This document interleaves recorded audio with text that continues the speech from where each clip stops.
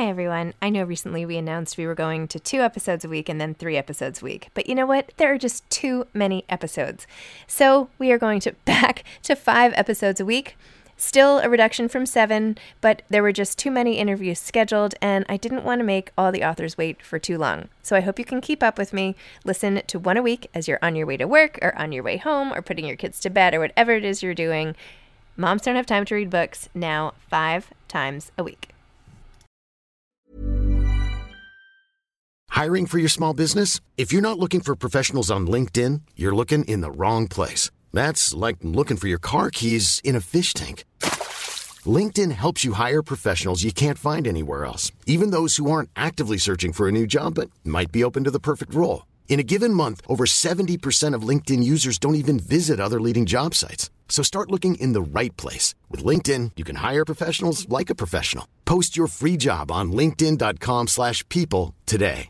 You should celebrate yourself every day, but some days you should celebrate with jewelry. Whether you want to commemorate an unforgettable moment or just bring some added sparkle to your collection, Blue Nile can offer you expert guidance and a wide assortment of jewelry of the highest quality at the best price. Go to BlueNile.com today and experience the ease and convenience of shopping Blue Nile, the original online jeweler since 1999. That's BlueNile.com. BlueNile.com. Hey, it's Ryan Reynolds, and I'm here with Keith, co-star of my upcoming film, If, only in theaters May 17th. Do you want to tell people the big news? All right, I'll do it. Sign up now and you'll get unlimited for $15 a month and 6 months of Paramount Plus Essential Plan on us. MintMobile.com/switch. Upfront payment of $45 equivalent to $15 per month. Unlimited over 40 gigabytes per month. Face lower speeds. Videos at 480p. Active Mint customers by 531.24 get 6 months of Paramount Plus Essential Plan. Auto renews after 6 months. Offer ends May 31st, 2024. Separate Paramount Plus registration required. Terms and conditions apply if rated PG. Hi, this is Zibby Owens, and you're listening to the award-winning podcast, Moms Don't Have Time to Read Books. And speaking of books, I have 2 of my own books coming out this spring and summer.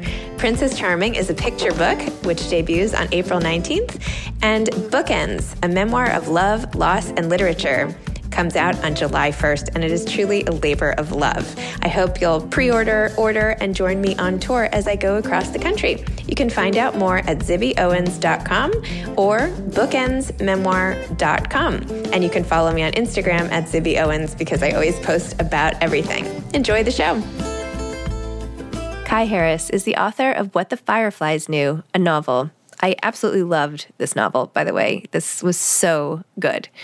Kai is a writer and educator from Detroit, Michigan, who uses her voice to uplift the Black community through realistic fiction centered on the Black experience. Her work has appeared in Guernica, Quelly Journal, Longform, and the Killens Review, amongst others. In addition to fiction, Kai has published poetry, personal essays, and peer-reviewed academic articles on topics related to Black girlhood and womanhood, the slave narrative genre, motherhood, and Black identity. A graduate of Western Michigan University's PhD program, Kai was the recipient of the university's Gwen Frostic Creative Writing Award in Fiction for her short story, While We Live. Kai now lives in the Bay Area with her husband, 3 daughters, and dog Tabasco, where she is an assistant professor of creative writing at Santa Clara University. Welcome, Kai. Thank you so much for coming on Moms Don't Have Time to Read Books to discuss What the Fireflies Knew. Thank you. Thank you. So Kai, as you know, when I finished this book, I had to DM you right away. And I was sitting there with like my hand over my heart, just like holding your book, being like, wow. So anyway, I just had to reach out and it was so good. I feel like I just went on such a journey with your characters and it was so emotional and just immersive and beautiful. Anyway, I just loved it. It was so good. Wow. Thank you so much. Thank you. It was really cool to get that message. So thanks. I'm sure you get it a lot or, but anyway, for my own 2 cents. Okay. Well, let's back up a minute. What the Fireflies Knew. Please tell listeners what this is about. Yeah. So the book is a coming of age story. It's about a young girl named Kenyatta. Most people call her KB, and she's 10 going on 11 years old. And she is sent to Lansing, Michigan to go and stay for the summer with her grandfather, who she doesn't really know. But her mom brings her and her sister there after the death of their father. And they think they're kind of just going for a visit, but they end up staying for the summer. And the book is just the story of that summer of KB trying to navigate shifting relationships and, the trauma from her father's death. And, her sister is, a teenager, a new teenager, and KB's trying to navigate the ways that their relationship is shifting. So it's just a lot of learning and figuring out, some catching bugs, trying to make friends. And like I said, it's just really the story of that summer as seen and told through KB's perspective. Oh, I loved how at the end you were like, I didn't lose my sister, I found her. Because there was so much about that sister bond, and when one grows up and how you can just feel them sort of like magnets repelling, right? Like come together and then they go apart and it's either one or the other. And oh my gosh, like that sisterly story at the heart of this book was so powerful and real. Oh my gosh. I know in the acknowledgments you said, and now I want to hear where this all sort of came from, that this was loosely based on parts of your life and that you did, and I'm so sorry, lose your father, and that you've lost your grandfather, which then made me even more sad because I was imagining being this grandfather. Tell me about where this book came from. So this book started out as a story that I wrote when I was in my master's program in Nashville, Tennessee. And when I wrote the story was pretty based on my own experience. I was trying to write a story set in a place that felt really familiar to me. And I decided on Lansing, which is where my grandfather lived, and I visited him sometimes during the summer. My relationship with my grandfather is completely different than, what KB experienced. I visited my grandfather often, and we had a really great relationship. And, so it was different in that way, but the setting was true. And in that story, there were just a couple scenes. There's the scene where KB learns to catch a firefly. That scene, which is still in the book, was the first scene that I wrote when it was still a story. And then the scene where KB finds a caterpillar and then wants Nia to find caterpillars with her, that was the other scene that was in the story. So the story was pretty much made up of just those two moments. And all of the plot that's in the book right now was not in the story. But after I wrote the story, I had several people saying to me that they really loved KB and they wanted to hear more of her story. So I was like, okay, maybe I'll write a book. But the first thing that I did pretty quickly was I wanted to move it away from my own personal experience. So for the book itself, the main thing that is, I guess, autobiographical is just the setting. And I wanted to keep that setting of Lansing, Michigan, where I spent so many summers, and KB goes, because the setting just means a lot to me. And it was really cool to develop a character and put her in a place that meant so much to me, and then kind of see her fall in love with it and get to know it and that sort of thing. So that's pretty much the main thing that I would say is stems from my life. The rest of the book ended up becoming really fictional. I do have a sister, but we're not really anything like KB and Nia. I've had a lot of people ask me oh, is this like you and your sister? Because it was so realistic, this dynamic. And I think that what happens is it's easy to create that dynamic because I do know what it's like to have a sibling. And I have a sister. She is older than me, but my sister she's less than 2 years older than me. So we're really close in age. We have a really close relationship. We're still really close. So it's a bit different, but just like you said, that kind of feeling of no matter what happens, I need to have this relationship with this person because, KB and Nia, they go through everything together. Like KB says, they share the same memories. They're, navigating the same traumas and all of these things. So I guess I would say that lots of KB's experience is familiar to me, but it's not mine. It's not my story. I kind of started with a base that was mine and then wanted to create something fictional that would hopefully turn out to be more universal. Do you feel like now they're your friends? So don't you feel like they're family friends or something?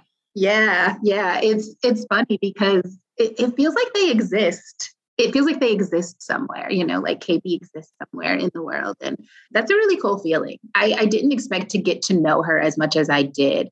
I said something one time during an event, and I wondered if I sounded so weird when I said it, but I was saying something about hearing KB's voice or, and that was the experience that I was having, especially in later drafts of the novel as I was continuing to revise. It became really easy for me to read over a part of the novel and then just immediately say, oh, KB wouldn't say that. Or like, that's not her voice. It's not the way she talks. It's not the way she thinks. So by the end of it, I was so deep into her head. She absolutely felt like someone that I knew really well. She feels like that to me too.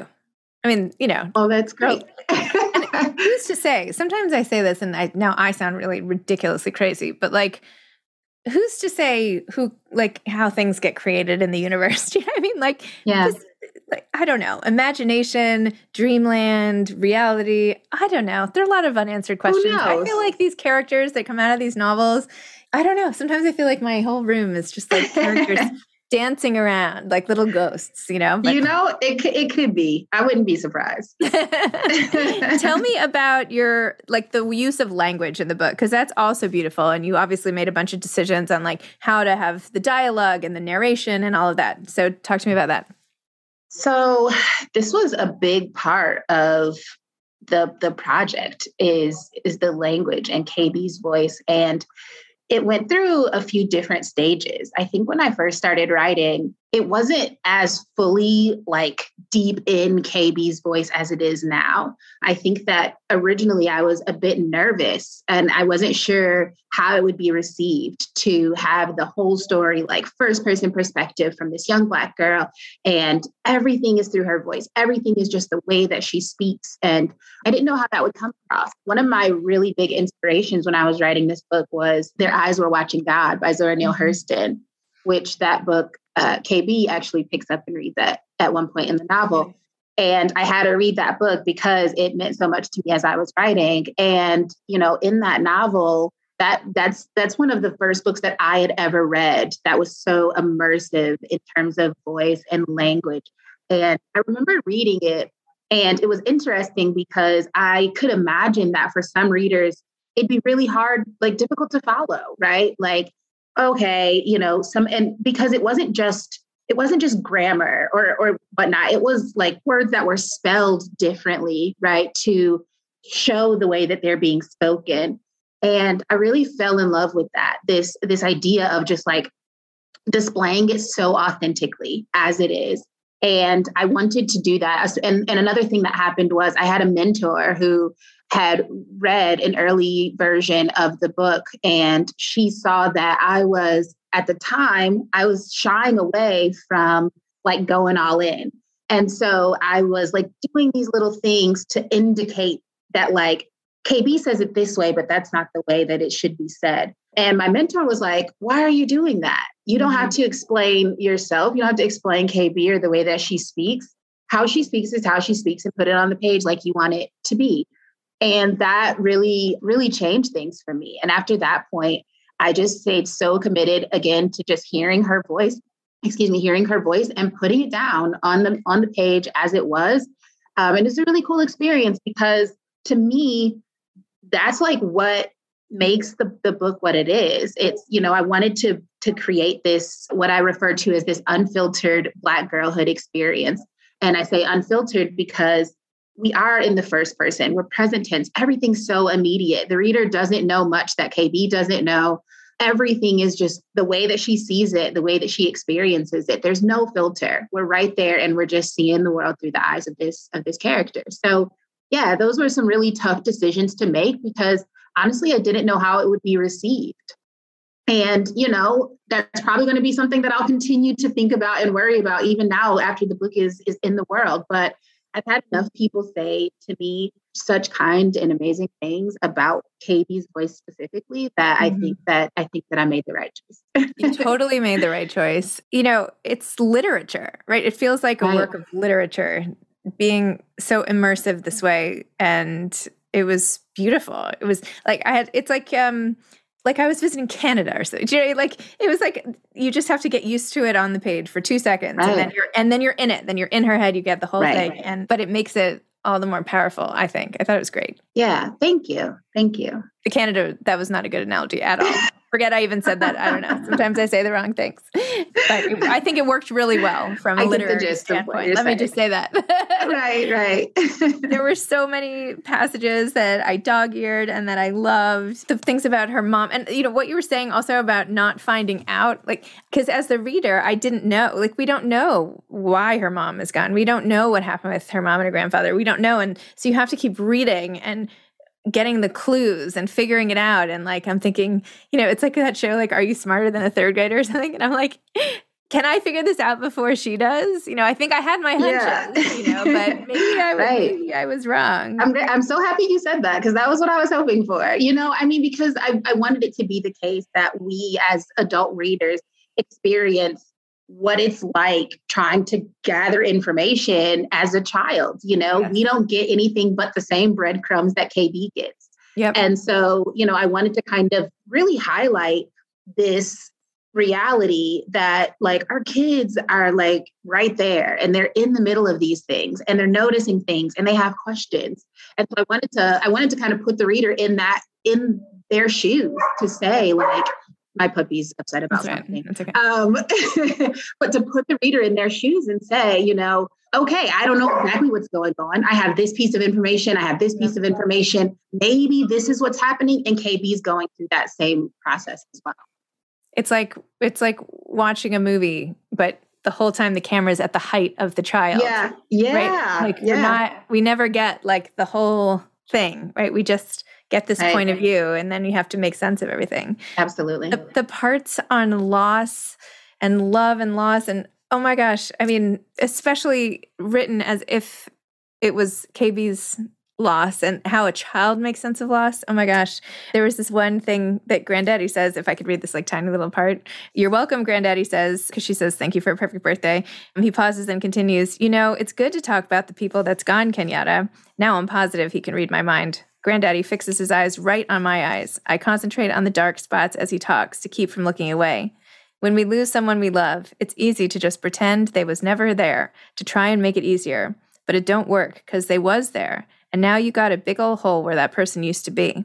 Granddaddy reaches across the table and taps his finger against my shirt right above my heart, then moves his hand toward mine like he gonna grab it, but he don't.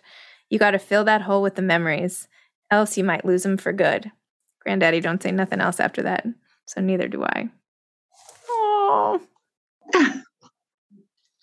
Oh, it's so sweet, right? And it's all about how she's willing to talk about things, and maybe other people in her life are, and I'm not, I don't want to give anything away, and not that it's, such a plot-centric, it all happens in the beginning, but just that feeling, right, that everybody has. And how do you talk about the person that you lose? Are you afraid to bring them up? Will the memories just get lost? What if you never talk about them? I don't know.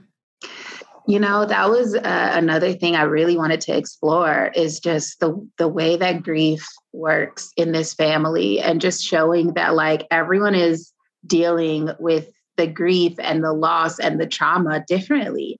All of them are. And KB it's throwing her off that other people don't want to do the same things that she feels like she needs to do to heal, to move forward, or to keep moving forward. She's like, well, obviously we need to do this in order to feel better, in order to keep these memories.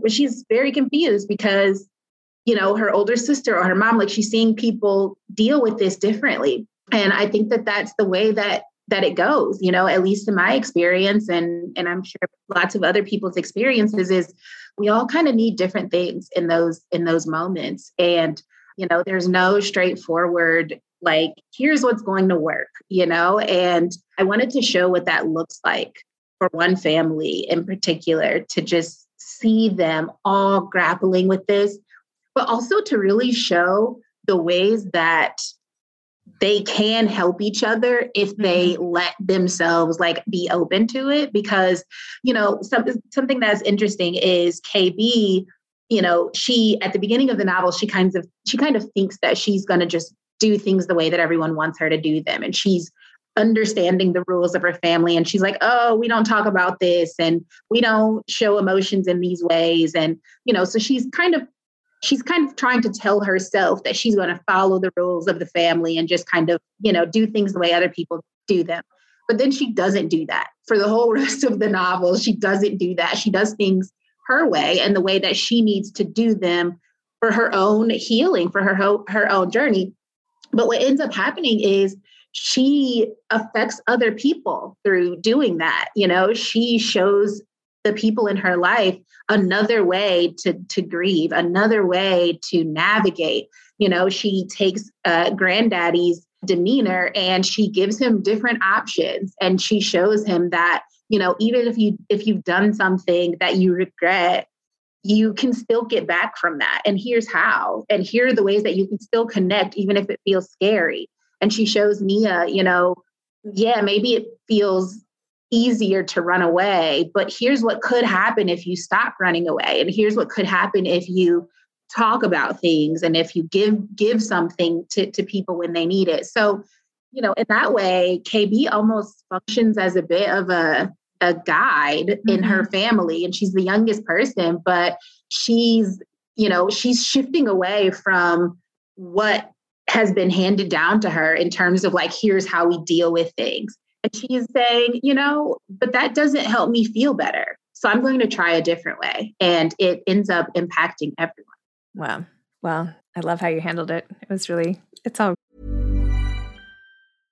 Hey, I'm Ryan Reynolds. At Mint Mobile, we like to do the opposite of what Big Wireless does. They charge you a lot. We charge you a little. So naturally, when they announced they'd be raising their prices due to inflation, we decided to deflate our prices due to not hating you. That's right. We're cutting the price of Mint Unlimited from $30 a month to just $15 a month. Give it a try at mintmobile.com/switch. $45 up front for 3 months plus taxes and fees. Promo rate for new customers for limited time. Unlimited more than 40 gigabytes per month. Slows full terms at mintmobile.com. Hey, it's Danny Pellegrino from Everything Iconic. Ready to upgrade your style game without blowing your budget? Check out Quince. They've got all the good stuff, shirts and polos, activewear, and fine leather goods, all at 50 to 80% less than other high-end brands. And the best part? They're all about safe, ethical, and responsible manufacturing. Get that luxury vibe without the luxury price tag. Hit up quince.com/upgrade for free shipping and 365-day returns on your next order. That's quince.com/upgrade. Many of us have those stubborn pounds that seem impossible to lose, no matter how good we eat or how hard we work out. My solution is PlushCare. PlushCare is a leading telehealth provider with doctors who are there for you day and night to partner with you in your weight loss journey. They can prescribe FDA-approved weight loss medications like Wegovy and Zepbound for those who qualify. Plus, they accept most insurance plans. To get started, visit plushcare.com/weightloss. That's plushcare.com/weightloss. Another really amazing thing I thought about the book was the role of books in the book and the role of books in KB's life. And you start off by talking about Anne of Green Gables, and that really takes you all the way through to the end. And it's like this narrative through line, if you will. And even the way libraries affect her and when she stops in at libraries and how libraries have helped her, how they helped her family when they were, out in between homes, and how it helped her when she had that one moment where she had to regroup, if you will, and all the books that helped her and her mother's love of reading and all of that. And you don't often see young characters in books with such a huge focus on reading. So tell me about that sort of decision. And I'm assuming, I shouldn't assume. And was this how you were as a child? Yeah, your assumption's right. Okay. Yeah, I loved books growing up, and I would choose to be in the house reading a book over doing almost anything else when I was a child. And I would still choose that, by the way. Yeah. Yes. Yeah. And it was rough because my sister would be like, come outside. We're doing this amazing thing. Like, why are you in the house? And I'm like, but like, here's what's going on in my book right now. And I don't know that like she understood that like for me, those things were happening too. Mm-hmm. And I was like in those worlds and I was immersed, and it was really hard to like put it down and just go do something else. So yeah, it absolutely is authentic for me as well. I wanted KB to have a love of books because several things. I mean, first of all, I gave it to her because it was something of mine that was, again, special to me. And I wanted her to have that trait as well. But I think it also explains a lot about her personality, the way that she speaks, the way that she sees the world. It has a lot to do with the ways that she becomes really in I don't want to say obsessed with this idea, but she's overly concerned with this concept of like a perfect family. She imagines what things should be like, and she tries to figure out how she can, create that for herself or for her own family. So that's, all a part of it. I loved what I was able to have her think about and experience because of the books that she was reading.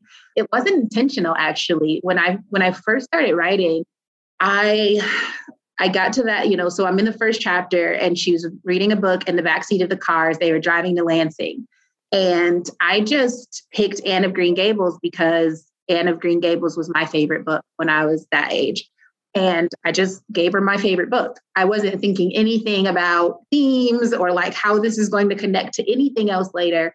I just needed her to have something to read. But as I was writing and she kept reading this book, I still have an old copy of Anne of Green Gables. So I was kind of going back through it. And then I'm realizing, like, look at what she's reading right now. How would she think about this? How would this connect in her mind to everything that she's going through? And there were so many connections. And so I was able to, kind of thread that through. But also it was important for me to show that, like, as the novel progresses, she also starts to notice the ways that she's not just like the characters in her books.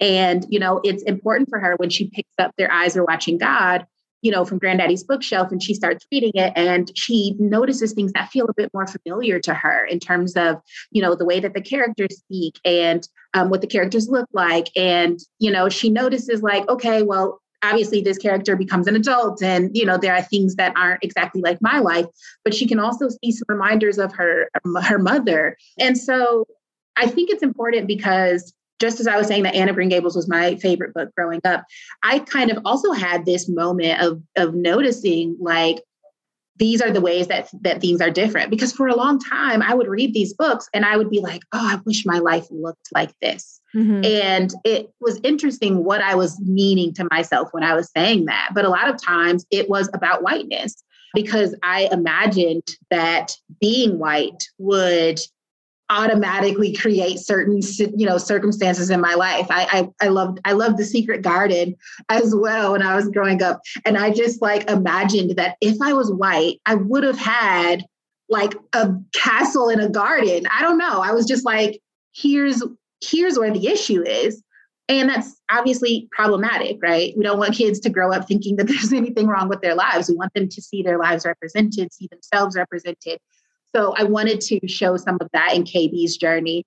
And, Anne of Green Gables is always going to be her favorite book. She loves that book and she learns a lot about herself and her circumstances in the world around her through reading that book. But I think it's really cool as she starts to pick up other books and she is able to deepen her understanding of herself and of her family and realize like, oh, yeah. Okay, my experience is a normal experience. My experience is a valid experience. Things are different for different people and they're still good there. So yeah, that's one of my favorite parts about the book too, is how many other books are in the book. So I'm glad that you asked about that. I just wrote this memoir. It's coming out in July and I referenced so many. Thank you. I have so many other books that I mentioned that were so important to me growing up and through my life that I have a whole like book list at the end, like a reading list. Yeah. And originally I wanted to put it on, here, I'll just show you. This is so random. I don't even know why I'm doing this, but I found this, this was like my reading list from school. Oh, and I kept a list of like all my things from 1986. I'm much older than you, I'm sure. So anyway, first my mom had to write it and then I wrote it. Isn't that crazy as I got older? Anyway. That's really cool that you still have that. I know, my mom saved it and just gave it to me. So it's all a credit to her. But I kind of wanted it to be formatted that way, but that was too hard. But anyway, but yes, the books that mean a lot really highlight certain periods of time and bring back the whole thing. So yeah, I absolutely love that in your story. I feel like KB, I would like to find out what happens next summer. Do you think you could maybe do like little short stories for subsequent summers? I think that would be so neat. And maybe it's like, 10 different summers, or, I want to watch her grow up. Yeah. I want to see her grow up as well. So I don't know. We'll see what happens. I've been still writing a lot, and I think that what I'm just really interested in right now, I keep being drawn to writing these stories about Black girls and Black women, but at different kind of stages of life. Mm-hmm. And that's been really interesting to me. Like the book I wrote right after this book is from the perspective of a 15-year-old Black girl who is in high school and navigating a situation there. And it's in some ways very different than this book, but in some ways it's still that experience. There are certainly some commonalities. So that's been really cool. And then I've, started writing something that's told from the perspective of a slightly older Black woman who's, young 20s. And it's, I think that eventually I really want to write books for children as well. Mm-hmm. I think that I'm just really immersed in this viewpoint of just wanting to show and tell these stories from the perspectives of Black girls and women, and just staying as authentic to their voice and their viewpoint on the world as I possibly can. There's just something really precious about telling these stories. So, but I can imagine that KB might come back around. Right. I love her. It's very endearing to me that this is my debut novel.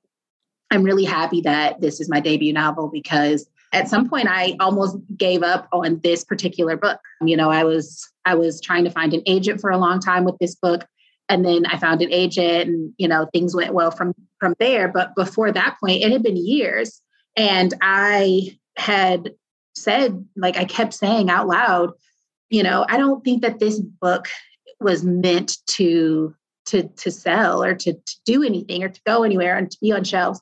I think this was just something that I really needed to write for me. And I thought that because it was so personal, the journey of writing it, the fact that it came from a setting that was so authentic to me, and that I, hid little pieces of myself in KB's character. So it felt really personal. And I thought maybe that was it. Maybe that was the point of me writing this. And it was the first time I wrote a novel. And I was like, yeah, okay, that's what this was for. Mm-hmm. But, having that not be the case, instead having this be my debut novel is so amazing, because it's always, no matter what else I write, no matter what else I do, this will be my first novel, and it's KB's story. And that's so precious to me, because I love her so much. So. It's amazing. I interviewed Phoebe Robinson on the podcast about, her book, and mm-hmm. I was so excited to see what was going to come out of her publishing company. And this is just so exciting. This is great. Did you have the best time working with her? Oh my gosh. It's been amazing. It's, I keep saying it's a dream come true. And I can't think of anything better than that cliche, because that's just all I keep thinking about. Phoebe's amazing. I still, to this moment, every time I am in her presence, I'm fangirling. And so at this point, it just is what it is. And, everyone has to accept it, but she's just so dope. I just can't get over it. And the fact that she started this imprint and then wanted my book as her first fiction title just really blew my mind. I just believe so much in the vision of the imprint and what she's intending to do. The team at Tiny Reparations, it has been amazing. It's been so cool to be able to work with, my editor is a Black woman. That was such an amazing experience, feeling like I didn't feel like I had to explain myself in ways that I was expecting to have to. I didn't have to defend choices in ways that I was expecting to have to. And that was such a freeing experience. It's just been amazing. Phoebe's amazing. The team is amazing. And, I hope that I'll be able to work with them again. So great. Well, I hope you're entering all the awards, because I feel like this, I'm serious. This is this should win something. It's Thank you. Great. It's great. Thank you so much. All right. Well, thank you so much for coming on, and thank you for this really memorable read. I'm going to be recommending it now that I've finished it. Sorry, it's late, but sometimes I can't get to books before they come out. So anyway. Absolutely. No, I really appreciate that. And I was so excited to talk to you today. So thanks for having me. My pleasure. All right. Take care. Bye. Bye. Hi, I'm Zibby Owens, and you're listening to the award-winning podcast, Moms Don't Have Time to Read Books. If you like this podcast, you will love my new anthology called Moms Don't Have Time to Have Kids. Check it out, and you'll hear from 49 authors about all sorts of things moms don't have time to do. All the authors have been on this podcast. Also, check out my TikTok, @with Zibby and Tracy, my other podcast, Sex Talk with Zibby and Tracy. Check out Moms Don't Have Time to Write on Medium. And of course, my new publishing company called Zibby Books. And now back to our daily author interview site and a quick hello from some of my kids. Hi. Hi. Hello. Enjoy the show.